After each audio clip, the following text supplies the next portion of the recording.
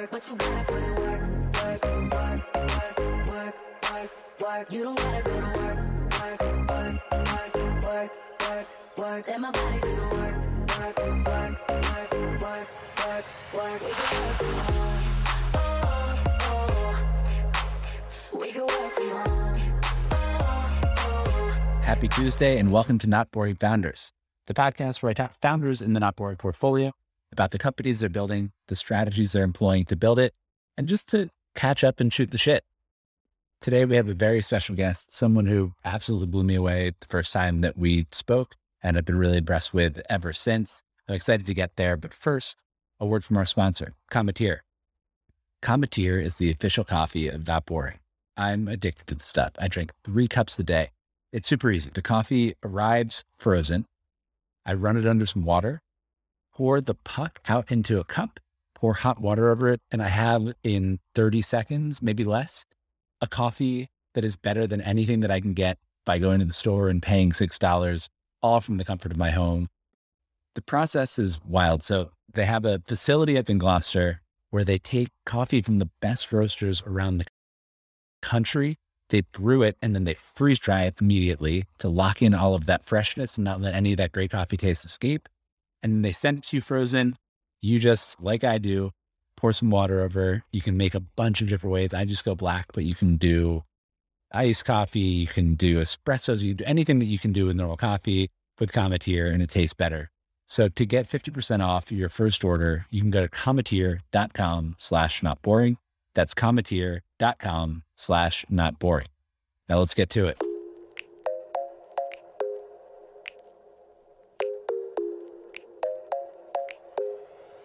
Happy Tuesday and welcome to Not Boring Founders. My name is Packy McCormick. I'm your host, and I'm here today with Lauren Rothwell, the CEO and founder of Retrera. Lauren, how are you? I'm good. How are you doing? How's your Monday? Monday is good so far. It's already Monday afternoon out here, almost done the day. Things are going well. Where am I catching you right now? Where are you calling? I'm calling in from San Francisco, which has actually been awesome recently. I've been surprised by how nice the weather is up here. I moved here a few months ago and everyone kept telling me it would be terrible. And October has been beautiful so far. Isn't October like the good month in San Francisco? I think so. So I might be changing my mind if we were talking a few weeks later, but so far so good. I think I moved at the right time. Amazing. So if you're not from San Francisco, walk me through kind of your life story and how you ended up in San Francisco. Yeah, totally. So I'm actually from Ireland, but my accent is slowly disappearing, which is not good. Every time I go home, I get in a lot of trouble for it. So I tend to eventually get it back when I spend some time there. But something that the Collisons do to maintain it over time, because they've been here for a while, and it's. So yeah, we talk about it a lot with other friends out here who are from Ireland. So we like to say that some people have a musical ear, and if you have a musical ear, it means that you adapt and you change. And so I like to say that is what I have, even though I'm not musical at all. But yeah, it just disappears. So yeah, I guess the Collisons do not have a musical ear. That's probably their one weakness. Probably the big difference there. Yeah, definitely. But yeah, from Ireland, went to college there. Studied math and econ at Trinity College, Dublin. And then I went over to London to work in finance and worked on the trading floor in Goldman Sachs there, which was an awesome experience for a few years. And then I got really excited working on the trading floor, like looking at how much was changing around us. So there's a lot of fintech disrupting how we were operating. I guess as an example, we used to have salespeople essentially facilitating every single trade. And while I was there, more and more trades were coming through directly electronically. And so that was, making a lot of changes in the industry. And so thought that was super exciting, realized I wanted to get more involved in technology, and I decided to come out to Stanford to do an MBA to really immerse myself more so in Silicon Valley and tech. So came out there. Before that, did a few months at a B2B voice tech startup that was super exciting. It was an early stage startup. Got my first taste for entrepreneurship and kind of what it means to start something there. My 2 years at Stanford, which was an incredible experience. Really learned so much from the people around me, and very different perspectives out here than there are kind of in the UK and Ireland. And so that was really exciting. And then, yeah, I guess that kind of brings me to where I am today. I'm working on Retrera. So I graduated in June and got started on my company, I guess around March, April, was when we started really validating what we were working on. And yeah, super quick synopsis of my background. So math and econ at Trinity, to Goldman, to Stanford. Did you know, I mean, this is a pretty phenomenal resume. Did you know going into Stanford that you were going to get into technology broadly, or that you wanted to go start?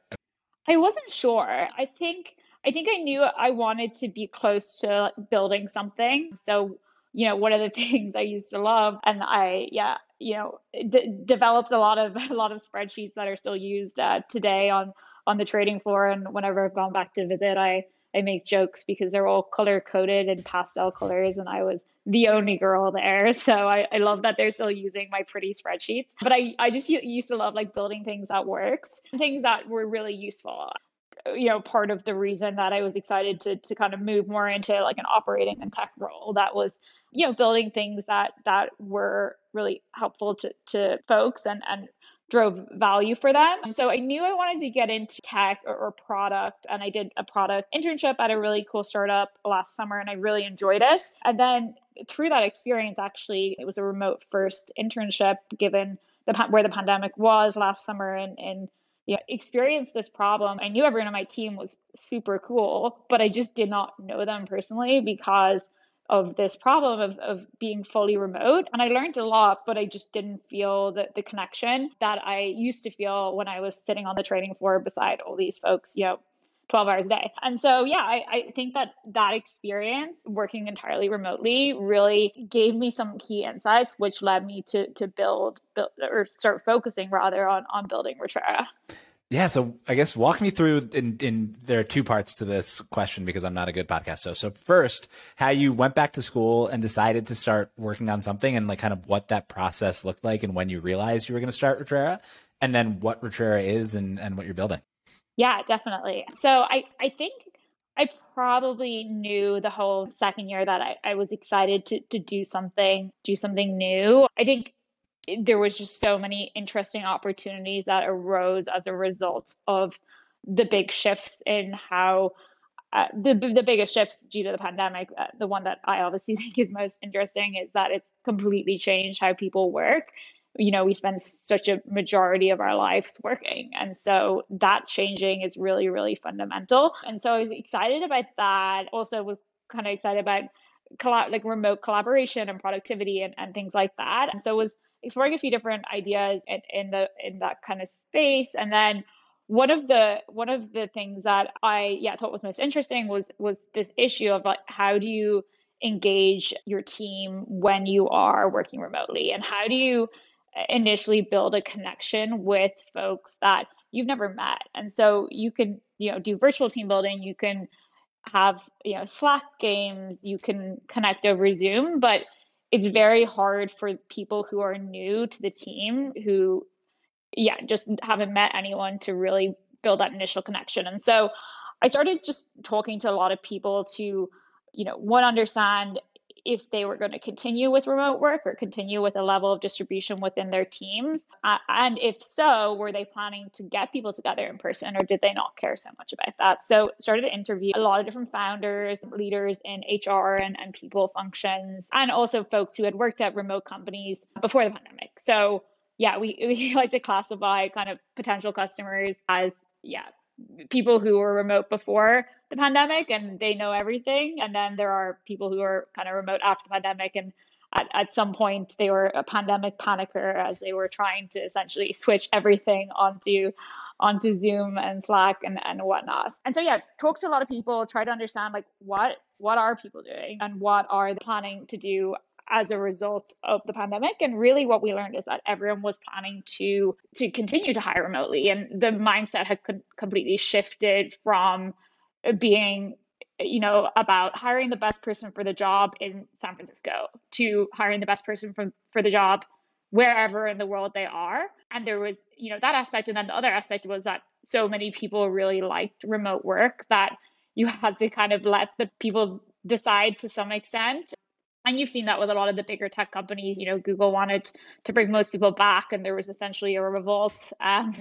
So yeah, I think that was really validating, understanding that the biggest challenge these people were facing was how to understand how engaged and how people's morale was over Zoom, and then knowing that going forward they're going to continue working in this way and would need to think about in-person events and doing kind of more structured employee engagement type activities. That was just enough to validate really what I thought, which was that there needs to be a better solution for engaging employees in a remote first setting. That makes a ton of sense, and it's so fascinating to see from when we first started talking about this to now that's really played out. And as you said, the big companies are not able to bring everybody back to the office. People are spread out. A bunch of companies spent the whole pandemic hiring wherever, and you can't then just say, by the way, you all have to move to San Francisco.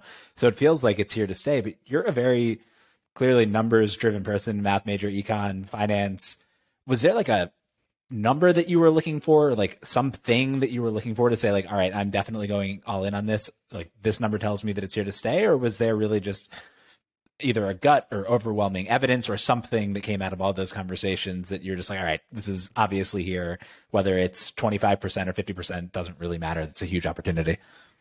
Yeah. So, I mean, I think of all the people I spoke to, I think it was like over 80% of them told me that they were hiring the best person for the job, no matter where they were. And yeah, I think I classify that as like distributed work, not necessarily remote first, because they may have an office, but even then they still need to get people together, at some frequency in some location, given they are distributed and they can't all just, go for a beer after work or whatever it might be. So yeah, I think just the level of data that and kind of feedback we got was such that we knew this is important and that it would be a white space to build something. And it was, that towards the end of the pandemic, so people were starting to go back towards a more normal version of life, but still a lot of people were working entirely remotely. So thought it was, I still haven't even told you what we're doing with Retrera, but yeah, I think that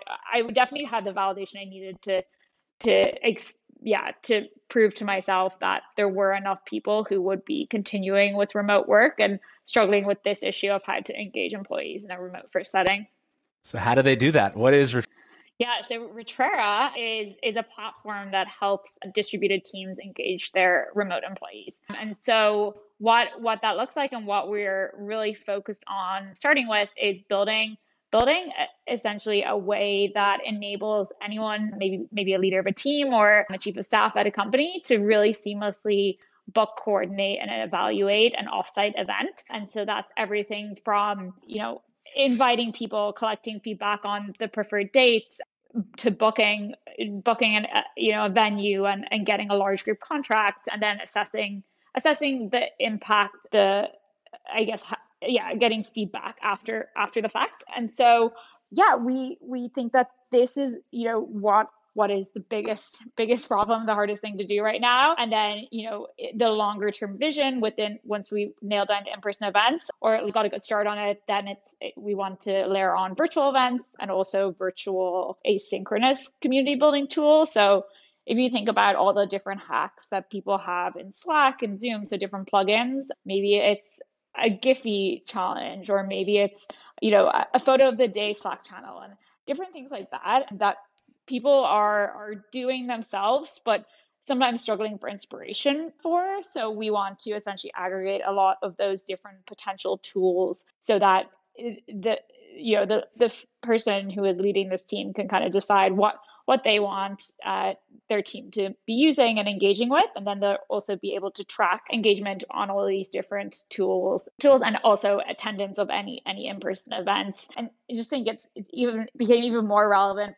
Had already decided that this was definitely a problem area, but then seeing, through the summer how many people were resigning. I think there's some stat out there at the most 50% of people are looking for a new job, Yep. which is totally insane. And so, obviously massive loss in productivity as a result of disengaged workers. I think there's something like 20% less productive. And then when you lose someone, it costs 50% to 2 times their salary to replace them in recruiting and HR costs. And so being intentional here, about building a cohesive culture in this setting where it's very hard to understand how people are feeling because you just don't have the same, nonverbal cues that you would in an office. I think it's just so important, and people will be looking for, a solution and a one-stop shop. So how do you think about it as a founder where you have this massive market, and you can give us the stats on kind of how big the retreat market is, that you could just go all in on focusing on that, and then building kind of the software for the in-between moments for those, 3 months or 6 months between corporate retreats where the team is working virtually from wherever they are? How do you think about prioritizing those two different sides of the product? So I guess start with, how big is the corporate retreat market? Yeah. So, we kind of ran the numbers, basically breaking it out, looking at desk jobs. So we would expect that those folks who work in professional sectors are the people who would naturally potentially migrate to a more remote way of working. And assuming that all those different companies within the US went on, 2 offsite events a year, or the average cost of an offsite is it's probably north of $2,000, so around $2,500. We conservatively said, let's call it $1,500. So if you multiply out, every employee of those companies going on 2 events a year costing $1,500, the market size is about $27 billion. Of course, we know that not every desk job, not every team is going to do these kinds of events, but with a 3% penetration, that's $1 billion in potential revenue. So it is a pretty huge market. We also kind of looked at it, just say like, hey, let's just look at technology companies, because we know that a lot of those companies care a lot about their culture, and they also are facing some of the most competitive job markets, in that a lot of folks who work in tech have highly coveted skills and are able to move around a lot more. Looking just at that market, the market size is about $12 billion.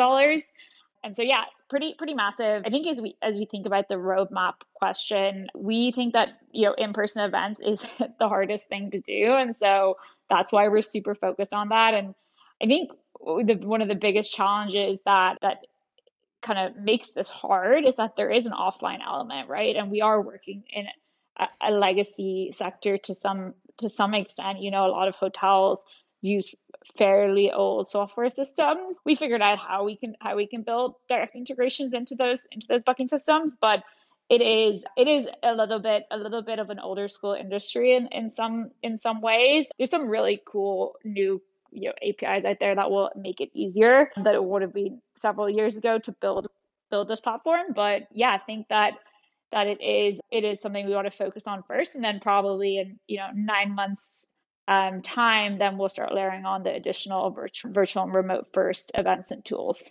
So you talked about one side of the kind of conversations that you had, which was talking to companies that might be continuing to work remote and throwing retreats and all of that.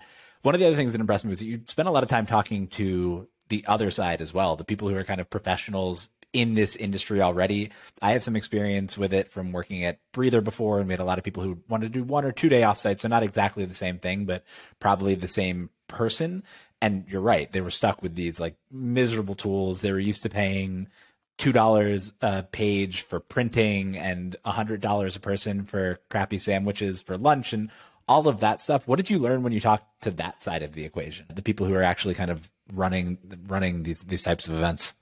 Yeah, definitely. So it's an interesting market in that it's very fragmented. So I guess when you look at potentially what you could call like alternatives to us right now, it's maybe a meeting planner, or I think a meeting planner is probably the best example of a more service oriented, but complete the same task, and that they would help with planning a corporate retreat. And so they all operate in silos, which is pretty interesting. So we have kind of done some user interviews there and like lean on their insights to get started. And the way that those companies are structured is that everyone is like an individual and they get paid as such. So they earn commission or essentially like revenue share on on some of the deals that they bring in.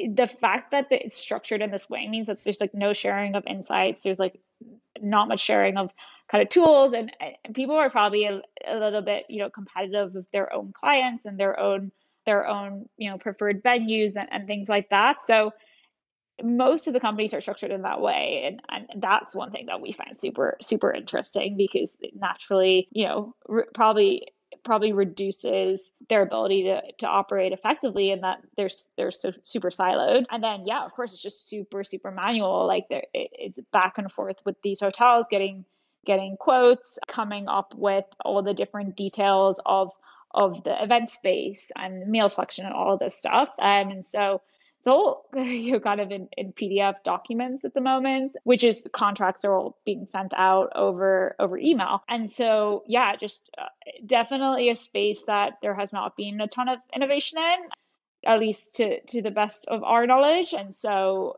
that's why we think there's a lot of opportunity here. So what's the experience like for somebody who's coming in to book a retreat for their team on? Yeah, so they would log onto our platform. They sync up their HR system so that we can essentially, pull in the folks that are on their team, and then they can through our platform, connect in their Slack. They can send out polls to figure out when people are available. Send out polls to pick a location. Even it's a delicate balance between asking too much and asking too little, because when you ask too much, then you get too much input and no decisions ever get made. So definitely seeing people, seeking input on some stuff, and other things they make an executive decision themselves. Yeah. So after they kind of sync up their Slack, their HR, they can send out invites and collect RSVPs. They can also collect dietary preferences, and then actually start making kind of menu selections and do any agenda customizations through our platform. And we will have essentially templates of agendas that work well for people who are focused on team building and people who are focused on work, and have kind of different insights based on who or what kind of company you are, what kind of culture you have, and what your group size is, because there are different that work well based on those different inputs. And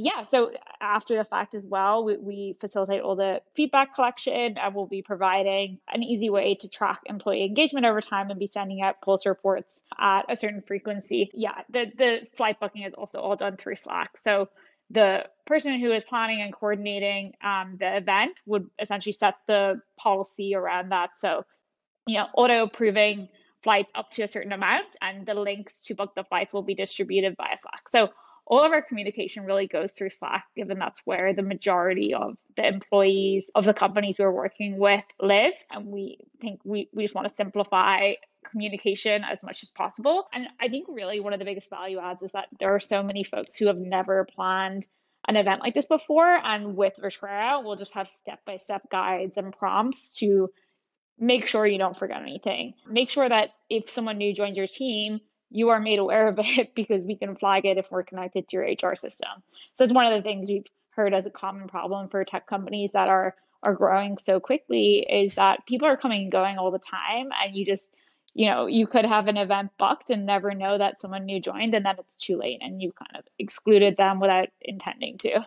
I just went to a retreat for another company where they had to switch venues the last week because they just outgrew the other venue that they had already booked and planned everything for.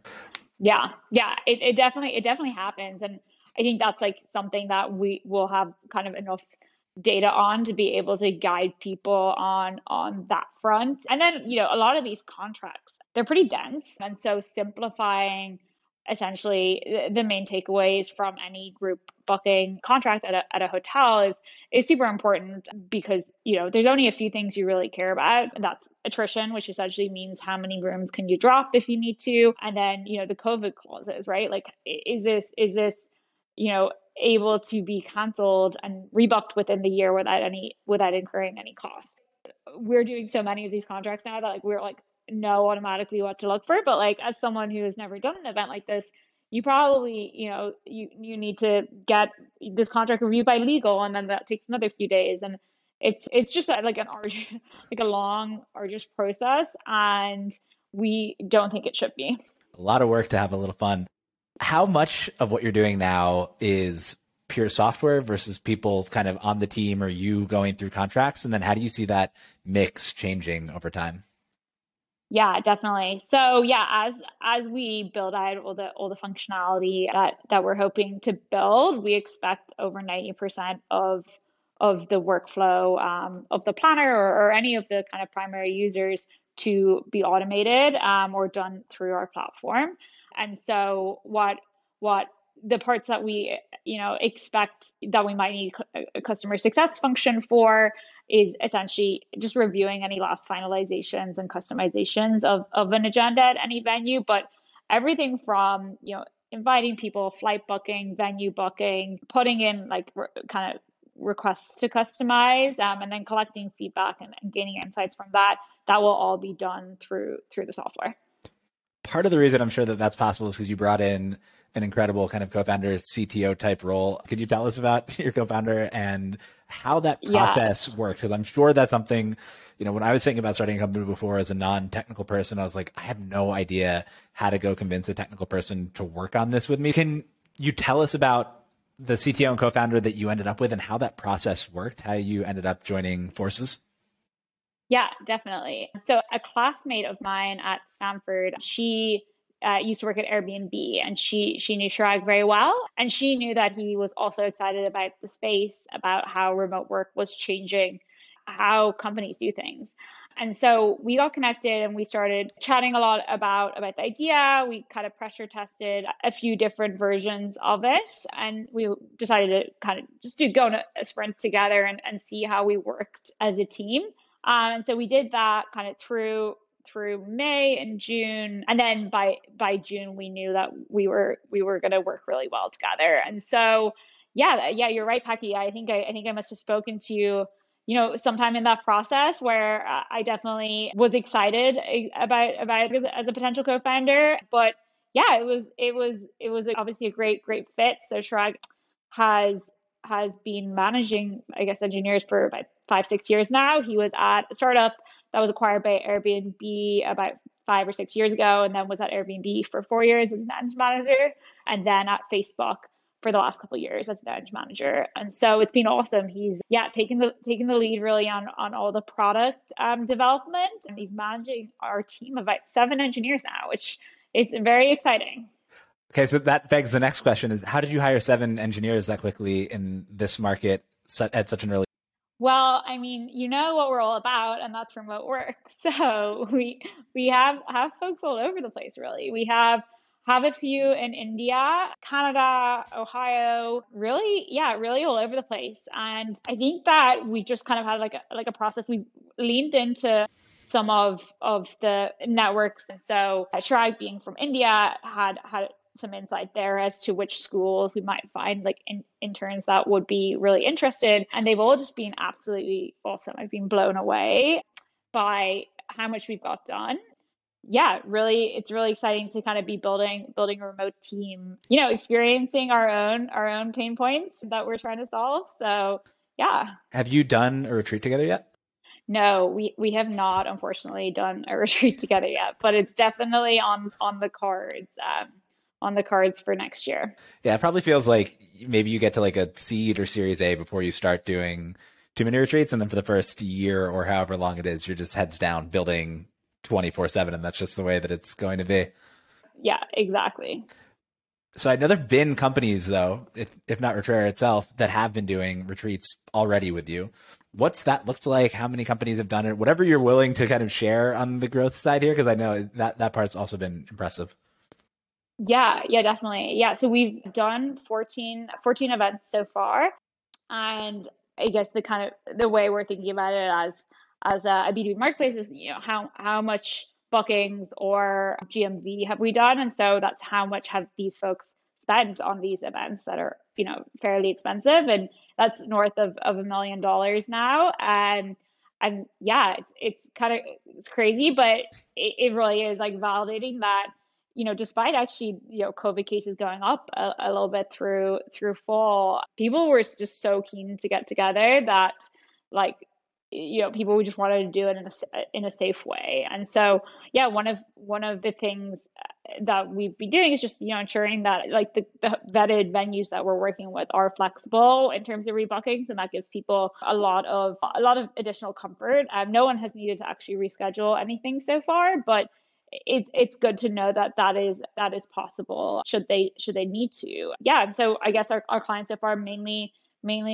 tech companies. We've done events from 10, 15 people up to 350 people, and so yeah, it's super fun. Learning a lot. We've been facilitating a lot of the feedback collection for all of these events through our platform, and so far everyone has really valued the events and really wants to do another one soon. We have a few customers that are already booking their second and third event with us. I don't know how they've managed to do so many in the 2 months we've been operating, but yeah. So 2 months operational, over $1 million in GMV, 14 booked. What's the coolest event, or like the event that you would have wanted to most join? Ooh, that's a good question. I feel like, yeah, I end up getting personally like very excited about all of them. And I'm not really from the US. So there's also things that I haven't been myself, but I've done so much kind of research building out the partnerships there and talking to folks who have been there that I now like feel the need to go at some point. So like Bend, Oregon is one place Ooh. that a couple groups have gone. That sounds really cool. And Asheville, North Carolina, I've never been there, but yeah, Just went it looks like it's pretty cool. Do you like it? It's amazing. It is. You need to go to Okay. Asheville. Asheville is so cool. Okay, nice. It's like this little hippie apparently town in the middle of the October is mountains. the best month, so maybe it will be next year. I don't know if I'll make it out there in the next couple of weeks. If you do a Retrera retreat there next year, I would like to join, please. Okay, yes, you're more than welcome. I'll let you know in advance. Thank you. So we have to go back to tougher questions now. So how does the business model work then? So there's $1 million plus, give or plus or minus in GMV. How do you make money off of? Yeah, definitely. So yeah, we are a B2B marketplace with a premium SaaS offering on the demand side. And so we'll be taking a revenue share or commission on the bookings that facilitating or processing through our platform. And so we expect to take about 20% on that. So far, having done no negotiations, that's closer to 10%. But as we start to build supply and scale, we'll have a lot more kind of negotiating power to get there. And then on the SaaS offering, essentially that's enabling any planner or coordinator to access our premium features. So that's connecting their Slack, connecting their HR system, all the flight booking, a lot of the coordination tools, and then the feedback surveys after the fact that also goes through Slack. So without the Slack connection, you can't really evaluate in as effective a way. So expecting people to upgrade to get access to those features so that they can better manage their events. That makes sense. And then the dumb question that I'm sure you get asked all the time and are sick of: what happens if Airbnb starts doing this, and why? What's the defensibility? Yeah, so Airbnb does have a work product actually. So they have Airbnb for work. And so the use case that we've seen more for Airbnb for work is essentially enabling individuals or maybe smaller groups within an organization to rent an Airbnb when they travel for work rather than stay at a hotel. So yeah, they do have also some like options around like, oh, you can rent this space, for the day for kind of a nearby offsite. The problem with Airbnb is that the supply is mostly houses, and houses can only be so big. And so what we think will be different is that we're building a different kind of supply that essentially is more hotel oriented and has more rooms. So we're definitely going after events that are, we can accommodate up to 300 people events, because we can have access to rooms to facilitate that. And then also have, it reduces facilitation and coordination costs on our end if there are already on-site activities and on-site food and beverage and, the additional things that are required for corporate events. That is a little bit harder to do at an Airbnb, given you need to find someone to come into the Airbnb and cook for you, right? There's not like a restaurant in the Airbnb. And so it's a slightly different kind of scale of event that we're thinking about when we compare ourselves to Airbnb. I mean, there's some interesting data just on how much, office spend has been reallocated towards, Airbnbs amongst startups, which is like very validating for us that people are, redirecting spend, as remote first companies towards these kinds of events. But there becomes a point, beyond seed really, where you're just too big for an Airbnb. And so that's the group of people we're going after.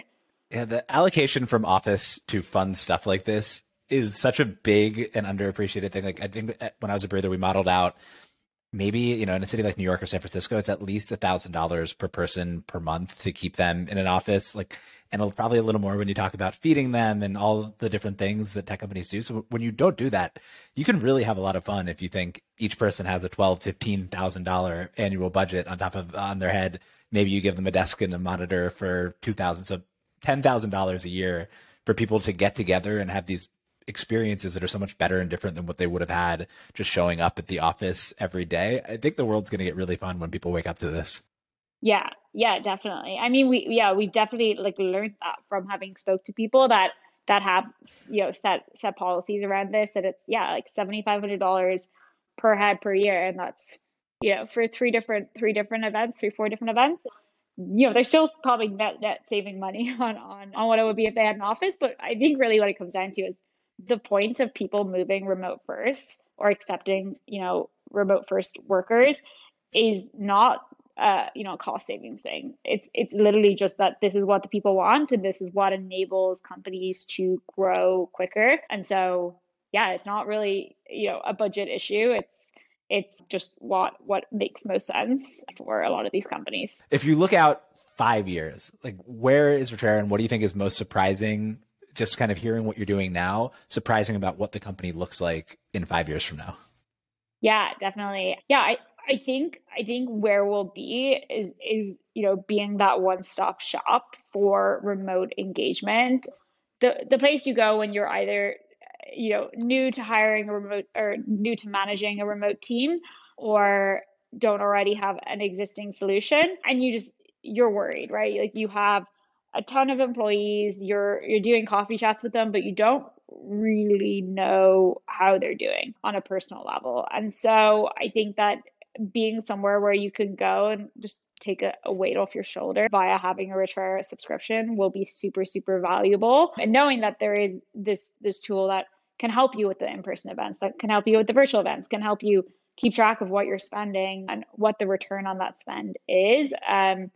Given that is something that you need to keep track of if you want to petition for more budget from the finance department or whoever might be allocating the budget for T&E and culture. And so I think we'll be the one-stop shop in 5 years' time.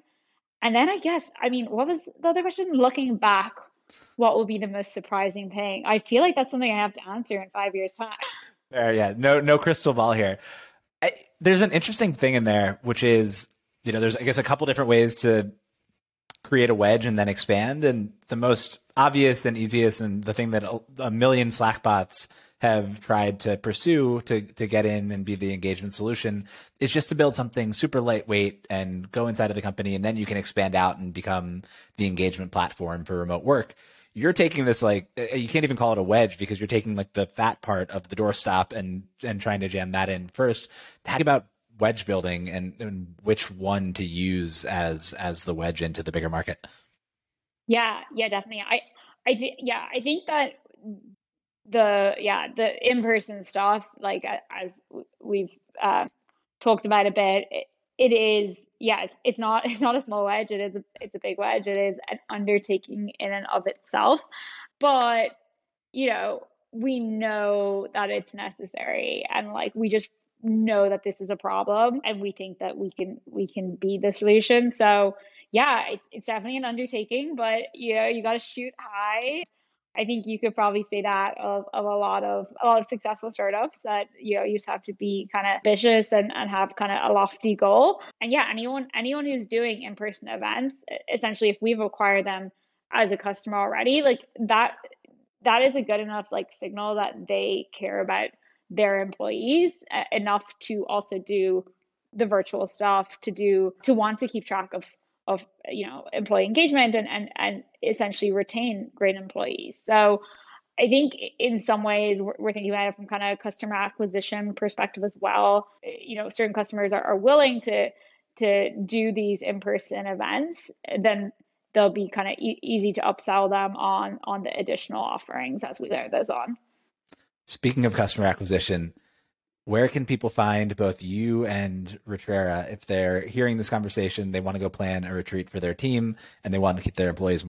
Yeah, definitely. And so it's just www.retrera.com. And you can also shoot me an email. It's lauren@retrera.com, and we can go from there. I would love to help anyone with their upcoming offsite. Lauren, thanks so much for talking to me today. This was a lot of fun and really excited to see where you take it next. Awesome. Thanks so much, Paki. It was great to chat. You don't gotta go to work, but you gotta put in work.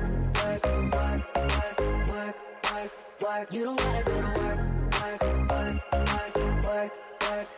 Let my body do the work. We can work tomorrow.